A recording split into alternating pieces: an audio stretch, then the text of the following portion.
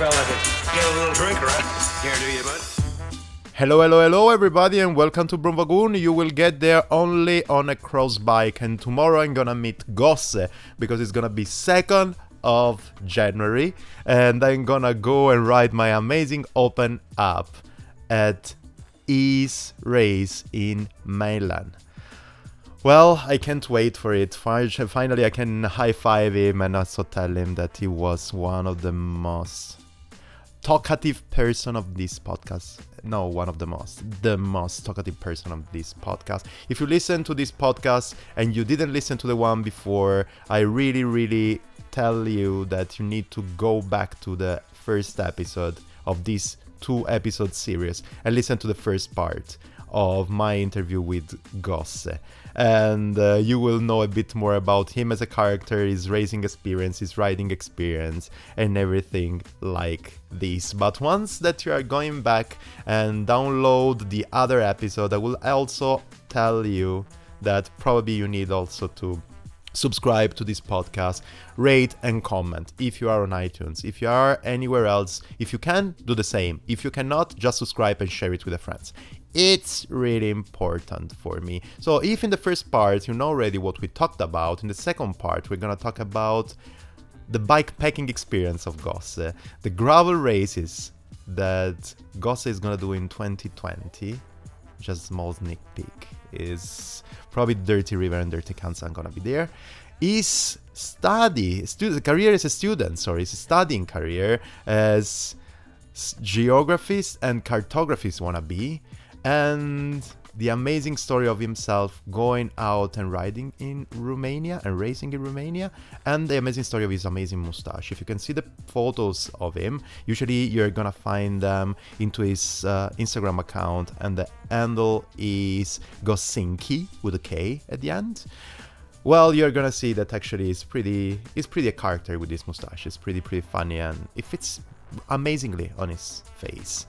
And and you will want to know the story of his mustache, right? And you're gonna know about that. But anyways, this part of the episode is amazing because you're gonna really understand how cool character is Gosse, and everything on what he believes, on how he wants to improve life of people in his own life, and his experience is not only winning and racing, it's only have an impact on the people's life. So I will let you here living and listening to this second part of the 1st of January episode of the podcast of Brumvagoon for now, and talk to you later. So everybody, I don't know if you got it, but we got something like a small stop, mainly because of myself that I need to go peeing super hard, but that's another story.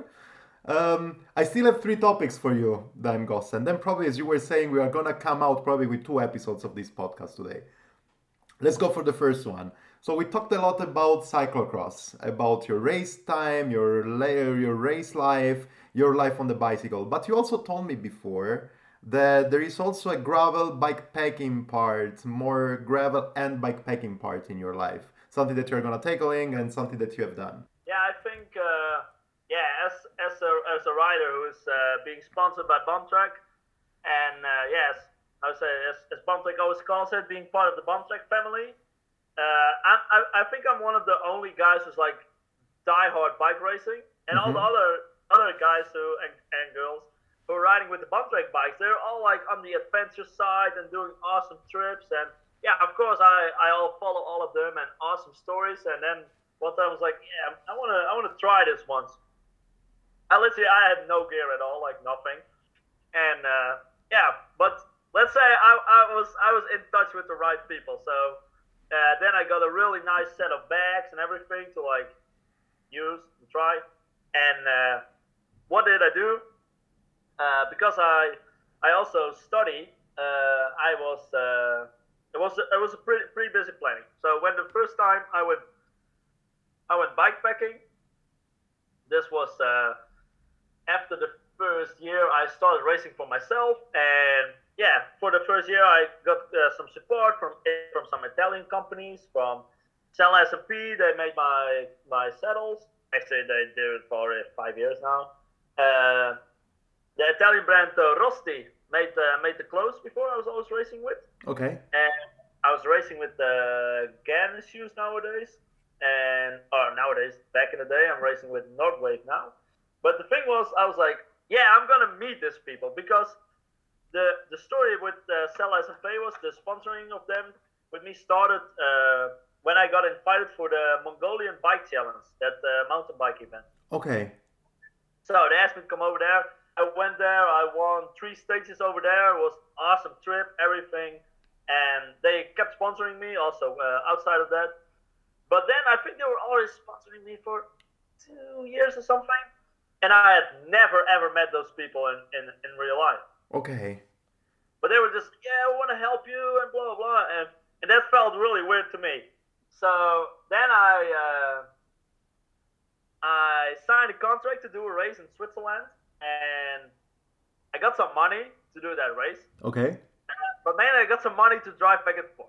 Okay. So from the money I got from that race, I drove to Switzerland. Did that race. And stayed in Switzerland. I'm always staying with a family in Bern. Okay. Well, like, I think last year I lived 22 weeks in Switzerland, just training, riding, racing, and always staying in Bern. So I did that race in Zurich, drove to Bern, and the race was on a Sunday. But I had a final exam at the university. And the thing is, in the Netherlands, if you're an athlete and you have to do final exams, the exams are on a set date. Okay. So you're not allowed to switch the exams. Mm. So the exams are every year, same time, same date, everything. Mm. But because I have the athlete certification from the like Olympic stuff in the Netherlands, they're like, you're an official athlete, blah blah blah. I am allowed to take these exams somewhere else. So I have to do the same day, same time, but different place. Okay. But I have to do it at the university, and then at that different university, I have to do it in like an exam room with somebody else checking the exam. So via, because I do the races in the IKZ Tour in Switzerland for a few years already, my name got a little bit known in Switzerland. And one of the professors from the university in Bern, his wife, if I say correct, she was teaching, blah, blah, blah. In the end, everything came together. I was allowed to go in Bern, do a final exam there while she was checking my exam. I was writing it on the Monday morning. Then went back to the house in Bern, dropped all my stuff there, prepared everything, because I wanted to go bikepacking to Italy. Wow. But why did I went there? I live in Germany, in Kranenburg. It's on the west side of Germany. It's like on the border with the Netherlands. But if you cycle from there to Switzerland, to Basel, it's like 600 kilometers, and the first 500 kilometers are really boring and flat. Mm-hmm. So I was like, if I do that race, I'll just go over there with the car. I skip the boarding part, and I just cycle from Bern all over the Alps to all over Italy, everything. Where in Italy? You told me already. Where was it in Italy? I went over some crazy high mountains. The Alps. Man, it was insane snow. Okay. Oh man, it was so scary because I was riding like 25 millimeter tires with like the bags, and I was going down. It was like so much water on the road and like those little streams, and it was like snow on the side. So I was like, if one of these streams is frozen, I'm gonna hit the road there with like 50, 60 k an hour. Yeah. And but the coolest thing was you come over that mountain, and then before you go on the mountain, it's like pretty dry and cold, and then you come in Italy and the flowers are nice and it's green. So I was like, oh, this is awesome. And then I think I was bikepacking for like something like 2 weeks. Mm-hmm. But the whole budget, all the money I had, was all the money that was left from the race. Okay. So yeah, there wasn't much. So I was doing this. I was living the sketchy life again. But I was documenting a lot on social media, and a lot of followers started replying to it. But I was like, yeah. And then I was in Italy. I was like, yeah, do you know somebody, or do you have any family in this area or whatsoever? So then some of my followers like, oh yeah, I have an uncle there. Oh, I know someone who lives there. So I found some spots to sleep. I couch surfed 2 times. I got an Airbnb once, and I slept at my sponsors, because I did like a little tour to visit all the sponsors. Okay. So I cycled to Challenge, I cycled to Cella SMP and everything, and then, oh yeah, you can sleep here, and then just put my air mattress out, or some people like booked a hotel room or a bed and breakfast room for me, so then I had like decent sleep, and that's how I did the whole trip, and that was insane because I came to the guys from Cell S&P, and so I was just calling directly with the boss, like, oh yeah, and he was like, yeah, when are you coming? I was like, yeah, Wednesday or Tuesday. I was like, I couldn't say a set date. I was like, yeah, it depends a little bit on the wind and the weather and blah blah. And then okay, yeah, oh yeah, then I think it's gonna be Thursday. Yeah, what time will it be? I was like, yeah, somewhere in the morning. It might be in the afternoon and blah blah. And I gotta call you 1 hour before. Yeah, but after a certain point, he was like, I don't know what this guy is doing, but we'll see him passing by at any time. Okay. But then I've been riding my bike for like 1.5 weeks already, so my clothes needed to be dry and everything. But they sent me the address of the hotel where I could sleep, which was literally 1 kilometer away from the company. Perfect. So I thought, I'm really dirty. I'm gonna meet these people who sponsored me already a few years for the first time. Like, you never get a second chance for a first impression. Yeah. So I might take a shower first. So I cycle to that hotel thing, get a shower, everything, get my normal clothes on. Then I cycle to that company, come there. It's like, oh yeah, I saw you did the race in Switzerland. Yeah, how long did it take you to get there? I was like, yeah, like 1.5 weeks and everything. And they were like, yeah. I was like, oh yeah, I just came with the bike. And they were like, holy shit. Yeah, I think they will never forget that first meeting again. And yeah, that was pretty cool. Then in the evening, we went eating at some like local fish restaurant. It was like the best thing ever. Yeah. But the plan was, yeah, and you probably know it, but I didn't know it. For some reason, it was in my mind. I wanted to cycle to Venice. Mm-hmm. I never been to Venice, and I thought like, oh yeah, that's pretty cool. It's my goal. Burn to Venice, cycle around a little bit, and everything. Turned out you're not allowed to ride your bike in Venice. Yes, you're not. Yeah. Yeah, so basically no one told me that. The closer I got there, less people on bikes. Then there was like this kind of bridge where it's like only touring car buses and giant parking lots before. I was like, And there was not really a bikeway going there, so either way I was like on the bus lane or on the walking path. It's like, this is pretty hard to get on here. But just keep cycling, of course. Yeah. Then I come there.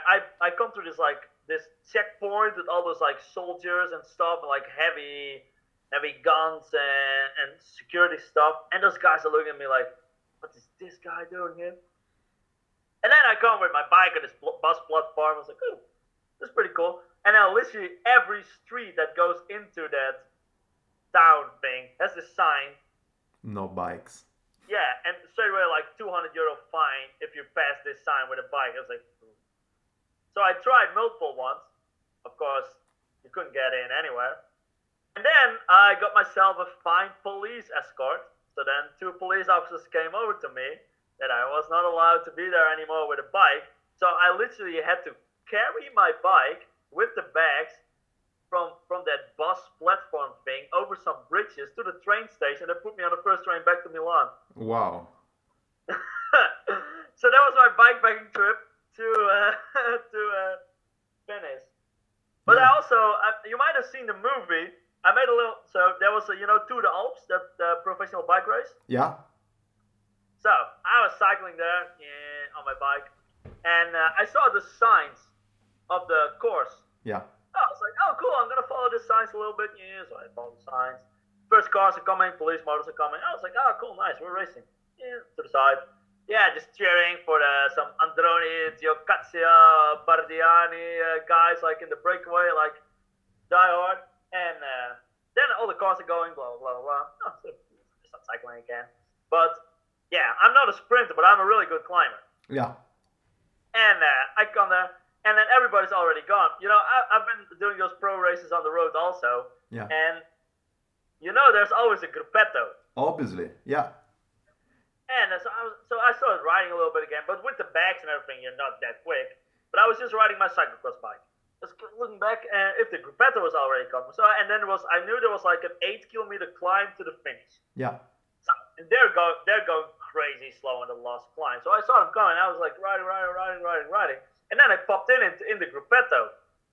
Yeah, I could easily keep up with them because, of course, they're not going so quick. Obviously. But I was just riding out with the bags, and I knew some guys in the peloton over there from the World Tour. So I started talking with some of the guys. They were like, "Hey, what are you doing here?" Blah blah. And then I was like, "Oh," and I didn't have so much food anymore. So I was like, "Yeah, do you have some bars and some cola for me?" So I just started snatching food from the riders there in the peloton because they didn't need it anymore. And then some guy from, I don't know, some guy from Team Sky was like, he was not so happy I was cycling with them. Like, yeah, it's like, yeah, is it disrespectful, blah, blah, blah. Because I was riding there with my frame bags and everybody like, tick, tick, tick. Yeah. And then some other guys were like, yeah, don't you know who this guy is? And they were like, yeah, it's like this guy, blah, blah, blah. And, but then the other guys knew me, so that was all fine. Okay. And then even, I was out of water and everything. And then I kept hanging on the Team Sky car for a while. For water. And they gave me a bottle and everything. So I finished the trip off with a Team Sky bottle, which I actually got from the DS there, which I'll never throw away again. I was just hanging on the Sky car and just riding to the top of them. Yeah, that's super cool. That's biking from Gosse. That's what it is. Yeah. And next year I go back again, and I really love the Italian life, and it's like kind of like a sneaky, stealthy training camp to do like every day, like 5, 6, 7 hour bike rides, and because I'm not stopping all the time, you know. It's just like in the end, I also want to do kind of like a training thing, and makes sense. Yeah, because I was like crazy inexperienced, so. If you normally train, you always ride like minimum 30k an hour average. Yeah. On like 150 to 200k day. So it's like, oh yeah, a lot of 200k days, really nice. I have the entire day to ride. But yeah, I was riding full setup, frame bag, saddlebag, handlebar bag, everything. So and then like 1,000, 2,000 altitude meters. So I was going like 20k an hour. Makes sense. To 25k an hour maximum. Hmm. But then the first stage, I was like pitch black every time I came there. I was like, I think I'll need to shorten the stages a little bit. Not 200 kilometers anymore. Yeah, like right around the mountains instead of like doing all those climbs. And next year I'm gonna plan the stage a little bit differently. But then I go with the gravel bike with the Hook XTC because I'm planning on doing a big gravel campaign next year, or a big gravel campaign. Tell me a couple of races that you want to do, if you can. Yeah, it's not. Yeah, of course, the program is not yet 100% clear yet. Don't tell me then. It's fine. Yeah, but I'm planning on coming back to the Dirty Reaver. I did that one last year, and it was a really fun, really good event. I'm invited for the Gridfest event in Wales. Okay. And because it was the same organizer as one of the races of the National Series trophies. So and that looked really fun. 2 days out in Wales, and probably do that one. I hope to get into Dirty Kansas one way or another. That would be pretty fun. Finger crossed on that. It's an amazing one. Yeah. And I might do one or two extra gravel races in America there because there's a lot of races there. Yeah. Last year I even won the Arizona State Championship gravel racing. Okay. On the, I think it was 100 kilometers, 62-mile race. But yeah, I didn't go to Jersey because I wasn't from Arizona. I was like, yeah, I just moved in here, but yeah, they didn't believe it. And I saw this event in the Salzkammergut Marathon, and I'm also planning on going to Finland in July for I think 2.5 weeks for the first 2 events of the Nordic Gravel Series. Those events look really cool, and probably fill it up with some of the races in Belgium, or like races, like no such thing as a gravel race, of course, like the events. I know like also some of the events where my sponsors like Bontrack and Ritzy are involved in. It's like, I thought it was the Dirty Boar. It's like organized by Clem Shovel. Yes. Shovel. And that event looked insane. So I'm not sure if I made for like 380k in the Ardennes or whatsoever, but yeah, I'm just gonna see. And yeah, over the year there might pop up some other events. I saw there was also a race in France, and yeah, you never know. There was last year some cool events in Italy as well, and it just depends also a little bit on the other like the real races on the road I'll do and the training plans and everything. yeah, I'll hope to do some gravel things. And yeah, because I'm riding the new gravel bike, and I've never ridden official gravel bike. And the bike is like those screw stuff in on the frame, Yeah. the thread things.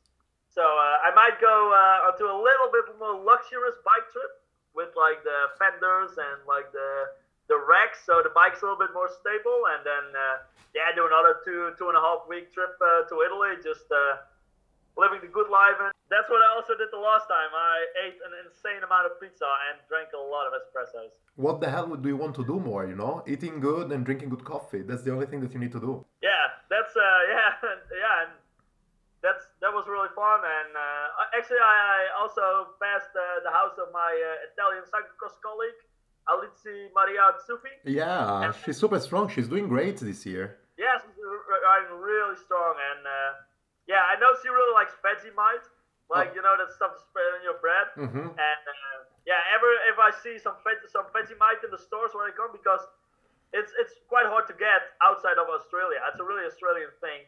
So I always bring her some Vegemite. And yeah, of course, she was also following my trip back then, and she saw I was in Italy, and she was like, yeah, do you pass my house and everything? And yeah, well, kind of know the deal. If one of the ladies asks you if you do you also pass my house, and if you're on a 2.5 week bikepacking trip, Yes. it's pretty easy to adjust the route a little bit. Yeah. So I made a little detour, adjusted the route past her house, and she made a really nice cake for me. It was like one of those days, like 6 hours of rain, and literally everything I had was like soaked and wet, and that was thing like completely cold. And then we put like all the clothes in the dryer, and then I was eating the cake and everything, and yeah, that's that's how I passed by in Seregno. And then later in the evening we went out to dinner and everything, and yeah, living the Italian life. So you kind of can guess that I like to come back to Italy to bikepack around over there. Yeah, for sure. We can't wait actually to see your adventure out there. We have another topic to tackle, and it's geography. You talk that you are also a university student, and there is an amazing, a really great friend of mine, great cyclist as well, that he studied geography. He's a geologist at the moment. Oh, cool. And so, yeah, let's say a couple of words. You can say a couple of words also to inspire all the people out there that are doing this kind of studies or job. Yeah, well, first of all, a lot of people always think I studied geology, but I studied geography. Yeah. And geology is what's about under the Earth's surface, and I study about the stuff that's on the Earth's surface. Yeah.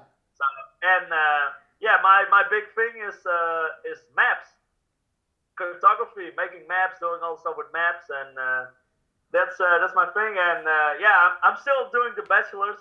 I think I'm 4 years in now, and yeah, I hope to be finished by this summer. I have 2 courses to go and my thesis, and then I'm done. And as I said, I studied geography, and I really want to go further in maps, making maps, the whole cartography thing. And yeah, that's a big passion of mine. Like, of course, besides sports and everything. And yeah, a few years ago, actually the second year I studied, because yeah, I'm a really average student. Okay. You won't see high grades on my result list. Anyways, also, you're pretty busy, so I can completely understand it. Doing the exams in the middle of your racing season is not the easiest. Yeah, but in the end, in my entire academic career, I only failed an exam in the first time twice. Okay. So the thing is, and I think that's the main problem with my studies. It's not a main problem with my studies. It's a main problem with my motivation to study. Is I really like to study. You know, like study stuff, take a test, pass the test, and like feel like winning that test. You know, like competitive. I study competitive. I hate losing. Bike race, I hate failing exams. Okay. But because I'm an athlete, I have those special little bit like rules and regulations to help you do the studies easier. And they also are a little bit more flexible with deadlines. Okay. And as much as I like to write blogs and make cool content online, I'm not really into writing long essays and do this whole academic referencing stuff. And oh man, I don't like doing that. Okay. So in the end, I passed all the exams, and then some course like, oh yeah, you have to make this essay, or you have to write a paper on that, or that, or that. So I'm a little bit like behind on actually writing the stuff, and that's for me the hardest part actually on the whole studies, because the study itself is like reading the books, and yeah, I don't want to like talk my education down or whatsoever, but quite often, like for example, this year I was 2 months in America, Yeah. and I won't be at the university for 2 months, but I have to pay full to tuition fee. So I have to pay Yeah. the full fee every year. Yeah. I was like, ew. Well, then I register for classes. I never show up, and then 3 days for the exam, I'll just click through all the PowerPoints. I like massive study all those PowerPoint sheets, take the Okay. exam, and still pass them. That's great. With the like you need to score a 5.5 out of 10 to Yeah. pass in the Netherlands, and then it's always between 5.5 and 6.0.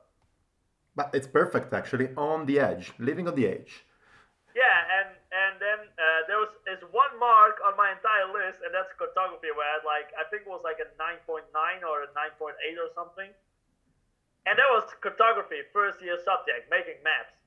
Okay. Because yeah, I love making maps, and this was the only study in the Netherlands where you can make maps, which is it's one course of an entire bachelor, and I based my education choice on that one. Like, oh yeah, we can make maps for 8 weeks, so out of a 3 year period. Yeah. And oh yeah, and the study had like 18 contact hours a week, so you don't have to go to the university so often. I was like, oh, that's pretty handy if you ride a bike. Okay. And after I passed that one, the professor asked me, or the teacher, they all have like those insane like titles in front of the name, like professor, doctor, engineers. Mm-hmm. And at least like the teacher asked me if I wanted to help out as an assistant teacher the next year. And yeah, I was like, as much as I like to share content and everything, I was like to share stuff with other people, and I really like teaching. And yeah, I hope the university is not listening, because it's actually a paid job.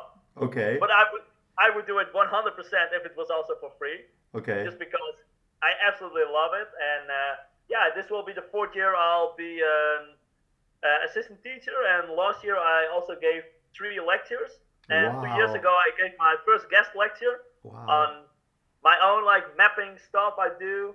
And yeah, I absolutely love to do that. And that's also after my cycling career. Yeah, of course, yeah, that's what I say now. Is I don't really at the moment.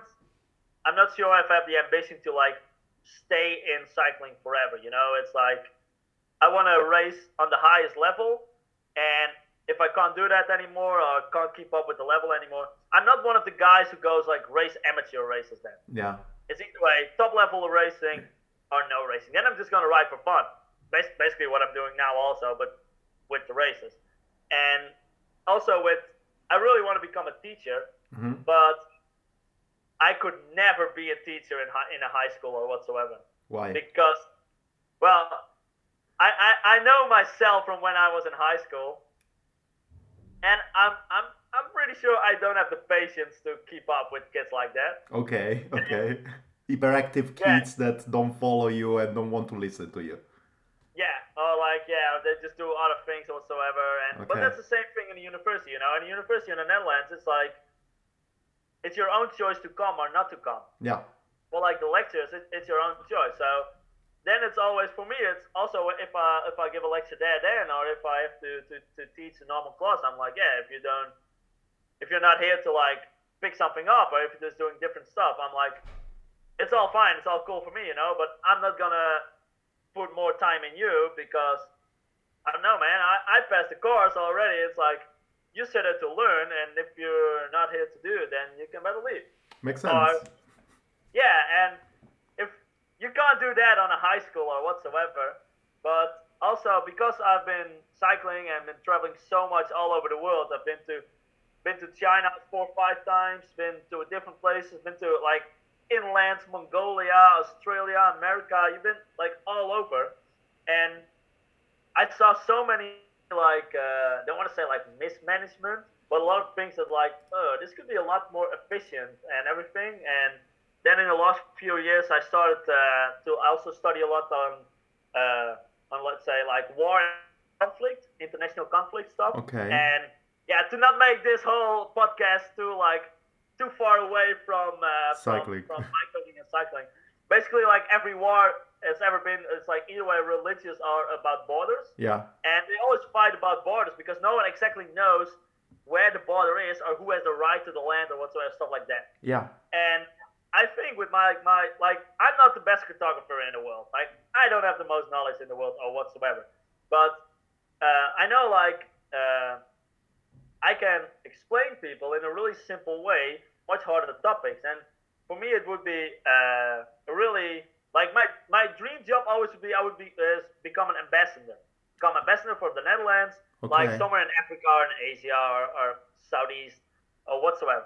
But I think also with my knowledge of mapping and everything, I can make such a huge difference if you start teaching mapping and help people create maps, borders, land uses in countries that's like so much less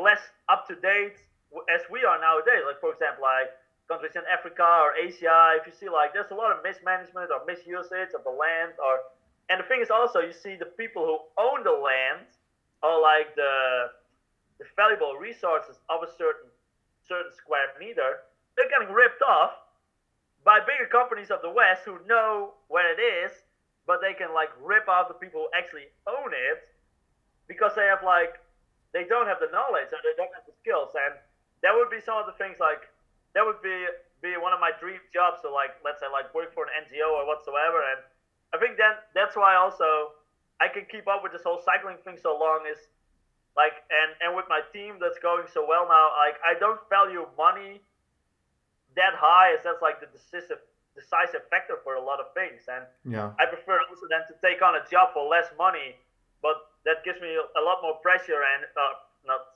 like pleasure, and it's a lot more grateful. They can really make a change rather than just like become the best mapper in the world and sit in an office at home all the time. Yes. Then I prefer to be like a less good mapper, but to go out and literally and really help people. Yes, it's exactly the same thing, more or less. It's something like the thing that you are doing with your cycling career. Instead of being Yeah, part of a team and then receive a lot of pressure and do just your task and act like, I don't know, kind of a wooden soldier, actually yeah. you prefer to have something like a job that gives you a bit more of freedom and also, yeah, possibility of do different things. It's the same thing with your future as you will picture it in the future.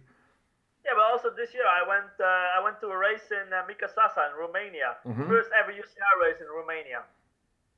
Well, the race didn't really have any budget or whatsoever. And well, as a professional cyclocross racer, normally for the race we get paid to come, and then you get the prize money and everything. And in the end, like of course, like I have to pay the rent also. I paid this complete trip myself, plane tickets, everything. It was like the race didn't really have much budget, but like got in touch with the organizer. They were putting so much effort in. It was going so well and everything, and it was like a town of 2,000 people in the middle of nowhere. Like the main road was like just a dirt road. Okay. I had like no clue where I was ending up, but I got there with my bikes and everything. They picked me up from the airport, and it was like the most warm welcome I'd ever had. I stayed with the parents of the organizer, and they made the food for me, and they made Wow. their own cheese, their own bread. They literally shared everything with me, and to be part of something like that and to help, yeah, that meant also a lot for those people. But for me, that's what's I think that's for me much more important in my career, where it's all about. Than actually like, let's say in 5 years, that I say like, yeah, I won 15 professional races. Yeah. I want to win 5 races and have a career that really has like influence and has had an effect on people or countries or cycling or whatsoever anywhere, than to just like go completely for yourself and like, oh yeah, I just come here, just do this race, fuck off again, and that's it. And now I just took the time, came 2 days earlier, helped the people, helped building the course, did the training, everything, and yeah, that's for me much cooler. And then also I was there, and yeah, I don't want to say like people are poor there or whatsoever, like not at all. And but you just see like they have a lot less than we do over here. And then I got the prize money for the race. It was paid in the Romanian currency. It was like 25 euros. Wow. If you swap that at the airport, you get like 10 euros back for it because like they steal you off with the rates. Yeah. I couldn't do anything with the money, so I gave it to the people I stayed at in their house because they gave me a complete room with a bed. They made food for me 3 times a day, and it was all homemade cheese, homemade bread, homemade like stuff to spread on that bread. It was so amazing, and then they absolutely did not want to have that 25 euros. Yeah. And I stayed for like 4 days. And then like finally, it was like a little bit like back and forth, and finally insisting on like, I'm gonna leave it here anyway. So I really hope you spend it. And also I went to the bank before, like got 20 euros from their currency, and then I really had to like make an effort to spend that money there in that little village because point one, it was like only one shop to buy stuff. Yeah. And point two, it was ridiculously cheap. So then I'll just bought a crazy amount of water jugs and fruits and everything just to like leave over there, just to like try to give something back. And that was an experience that had a lot of like value for the people there, but also for me, it's like then you realize for me as an athlete, that's what it's all about. And I think that's also easier for me to like, if you lose a race or if it's going a little bit less well, because actually this year, results wise, it's the worst year of my career so far. Okay. But if I now at the moment, if I look back at my season so far already, this has been the season I had the most impact on other people ever. Mine has been like the most successful season so far. Yeah. And that's what a lot of people often forget, and that's something that's like hugely important for me, and that's what also like drives me a lot. And also, as I said, with all the mapping stuff, like after my career would be awesome to keep doing that. That's great. That's really, really, really great. I have the last question for you, Gosse, then. Yeah. And it's a bit more, now we talked about super important topics, but now we need to talk about something really important, but a bit more frivolous, I would say. I was watching the video of yourself in Switzerland, in Bern, and there is actually something like the last part of the video that you're talking about your mustache. And actually it's cut, because it's fast forward till the end. So make a smaller version, otherwise we are going to produce something like a couple of episodes of this podcast, as you said already, but tell me the story of your mustache, man. I think you can almost make a complete podcast out of it. And when I saw it, like fast forwarded, my mouth was like, all the time. I was like, ooh. I think they even cut the part out of it. Okay. But I don't want to go too. Then let's say I'm not going too much in detail then. But the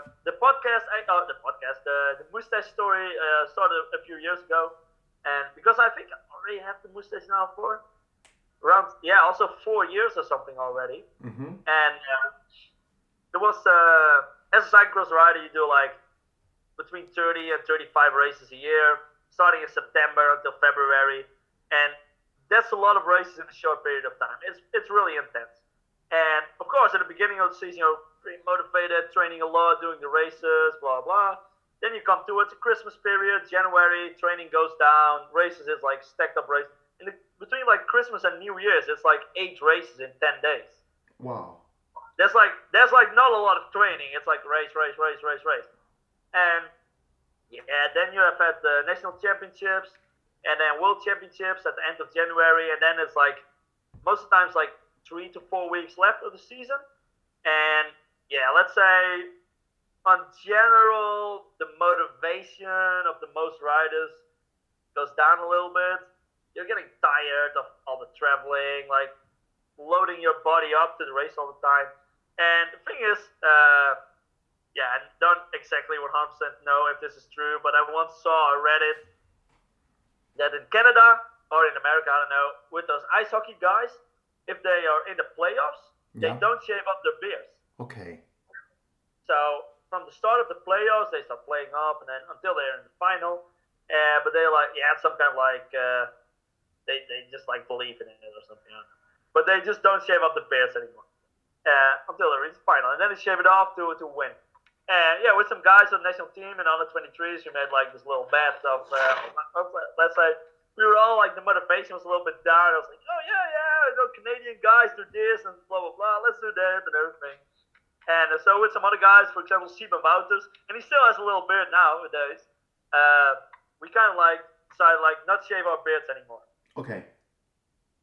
But not all guys in the under 23s and everything have the biggest beards. Yes, it's true. So most of our beards were pretty nasty because it's like not really complete beards, like some hairs over there, some hairs over there. It's like not looking good at all. But have always been really intrigued with mustaches. I always thought they were like really cool, like those all black and white photos and everything with old mustaches. I was like, oh, this is cool, blah blah. But of course, if you're like 20 years old or something, it's pretty hard to start growing a mustache. So you have to like shave it off pretty often, so it grows back and shave off, grows back. Okay. So it like gets a little bit fuller. But I know, like, yeah, then you have like this. If you only leave the mustache, especially in the beginning, it's really nasty. It's like some little hairs over there, and that should be a mustache. But then we got a legit reason to keep to not shave the beard for a long time. So I didn't shave for like 4 weeks or something, and then we should shave off after or before the last race. But I crashed in the second to last race, and I had an injury or something. I don't know. Mm-hmm. So I crashed over there, and I did not do the last race. So then the guys were like, oh yeah, no, you're not allowed to shave your beard anymore, blah, blah, blah, blah, blah, stuff like that. So I was like, okay, fine. And then I didn't shave my beard off for another 3 or 4 weeks, So I got quite a full beard. I don't want to say full beard, long beard. Okay. But then I was like, this is my moment to get the mustache. But I know like the next few months will be hard. So I shaved off the mustache, or I shaved off the beard and kept the mustache. And I had like a porno mustache. Okay. Like a real one. Like just like the stripe and not so nice, not so pretty at all. And let's say in the after season parties in the bars, I was not getting the most attention of the woman because okay. it was not looking good. But in the beginning, like I have an elephant skin. I don't really care that much what other people say about me because also, as you said, I put up a lot of content online, and sometimes also like people react negative to that or something. Like I couldn't be bothered too much with it. But also with the mustache, you have to get over it now. If I don't do it now, you're never gonna do it. So, I went over it, and took 6 to 7 months. Wow. For it to grow to get like the little points in the side. Okay. It took forever, and there's a saying in the Netherlands: if you want to grow your mustache quicker, or if you have like hair losing stuff and you want to grow your hair back, you have to put chicken shit on it. And then chicken shit from a special breed of chicken, from Barneveld chicken. It's like the brown chicken with the yellow legs. Okay. So if you put that on, then it grows quicker. Of course, complete bullshit, of course, but I told everybody that I was doing that. Oh, okay, perfect. Okay, because it's super gross, by the way. Yeah, but a lot of foreign people actually believe it. Okay. And then it kept growing. So, and then after a year, I got the mustache. And kind of like got onto it. And as the years went by, it has been a little bit bigger, a little bit smaller, everything. I once cut it off like wrong way, so I was a little bit in a hurry. I had to cut it off, and I literally cut the complete like curl out of it. And then I felt really bad. It took like another 4 months to grow it back. No way. Yeah. Yeah, that sucks because like the points at the end are pretty long, but to have those hairs grow that long, it's not going quick. Yes. And I also had a little bit long where it like fell over my lips. Okay. But it was like a legit brush. It was like a Mexican mustache with like the points on the side.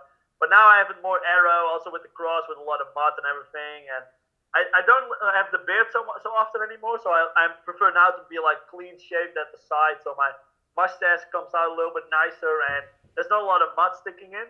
And yeah, then like now, over 4 years later, I still have the mustache, and yeah, a lot of people have never seen me without. And actually, yeah, I think this cross season, my friend Joris, he did some online research because he lives for Paris-Roubaix.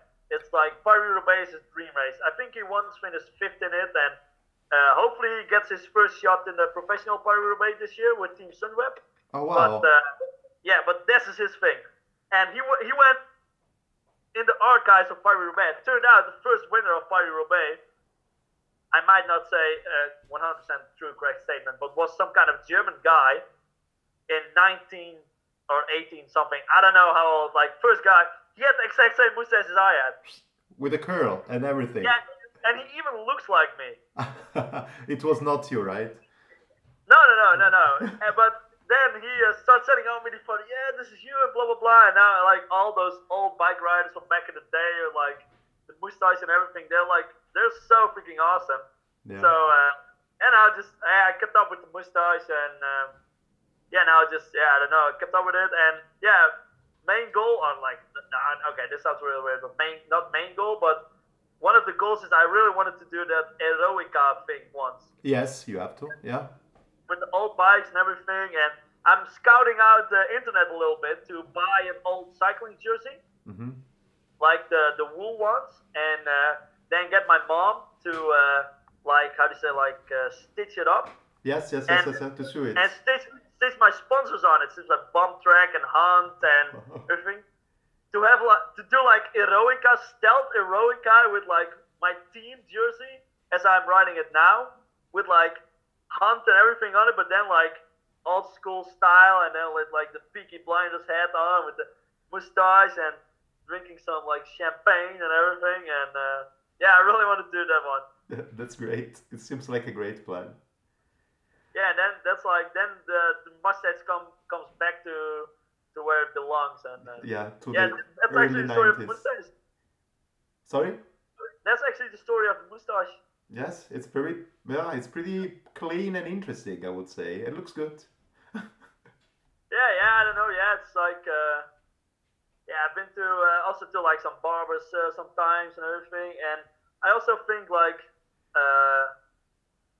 because of like the now we're gonna it's hard to see on a podcast, but the face of my head is like let's say I have a pretty wide cheek line. Yeah. So my face is not really like you have guys who have like really slim faces. Yeah. But my head is a little bit round. Yes. Okay, let's say it's a little bit round and wide. But my jawline, my cheeks are pretty straight line, but pretty wide. Yeah. And if you have a pretty, I figured that one out. Like I heard it from the barbers and all the other stuff. Like, it's not my own knowledge, but if you have a pretty straight cheek line and everything with like the cheekbone standing out, and then you have a wide, nice handlebar mustache, clean shaven, then your mustache pops out really nice. Yes. But the thing is, if I have the beard, I also had the beard once where it was like I think like 1 centimeter or 1.5 centimeter, like long beard. But then like my head is already pretty round, but then my beard was also pretty round. Yeah. So I was pretty much looking like Santa because I was like it was also round, and then the mustache completely faded away. So that's why I'm now going more for clean shaved, and it's also more aerodynamic and a lot less mud is keep hanging in it if you're a cyclocross rider. Yeah. Perfect. Yeah, it fits you perfectly, so it's a perfect choice. Cool, Gosse. It was really an amazing conversation with you today. Thanks a lot for all the chats, and thanks a lot for all the inputs and stories that you told around. There's a lot more stories to be told, but there's also a lot more stories that actually should be told after my career, to not tell them during my career, because when you travel a lot, you meet a lot of cool people and you experience a lot of cool things. So as a lot of bike riders, they write a book after the career. I prefer to do a theater tour. Yeah, it sounds good actually. Yeah. I don't want to write a book or everything. Also because I don't like to write papers and essays and stuff, and book takes even longer to write. I just want to do like a theater tour, like just like stand up, tell the stories, have some guests come in to like who are part of the journey and everything, and just like have a great evening. And yeah, not like don't be focused too much on all the results and all the wins or losses or everything, but just like I thought, like things that happen in Romania, things that happen in America, things that happen in China, things that happen in Australia. If you've been all over the world, you have so much cool stories to tell, and in the end, it's like it's my bike who brought me everywhere, but it's the people who make the stories. Yeah, makes sense. Makes sense. I can't wait to see this show then. Yeah, yeah, but it's like postponed as long as possible, of course, because I want like stay racing for as long as possible. So, Yeah, I can wait 20 years. well, that's a long time. Yeah. I always said like I keep racing professionally on as long as I can pay my rent from it. Ah, makes sense. Yeah, makes a lot of sense. And it's a good plan.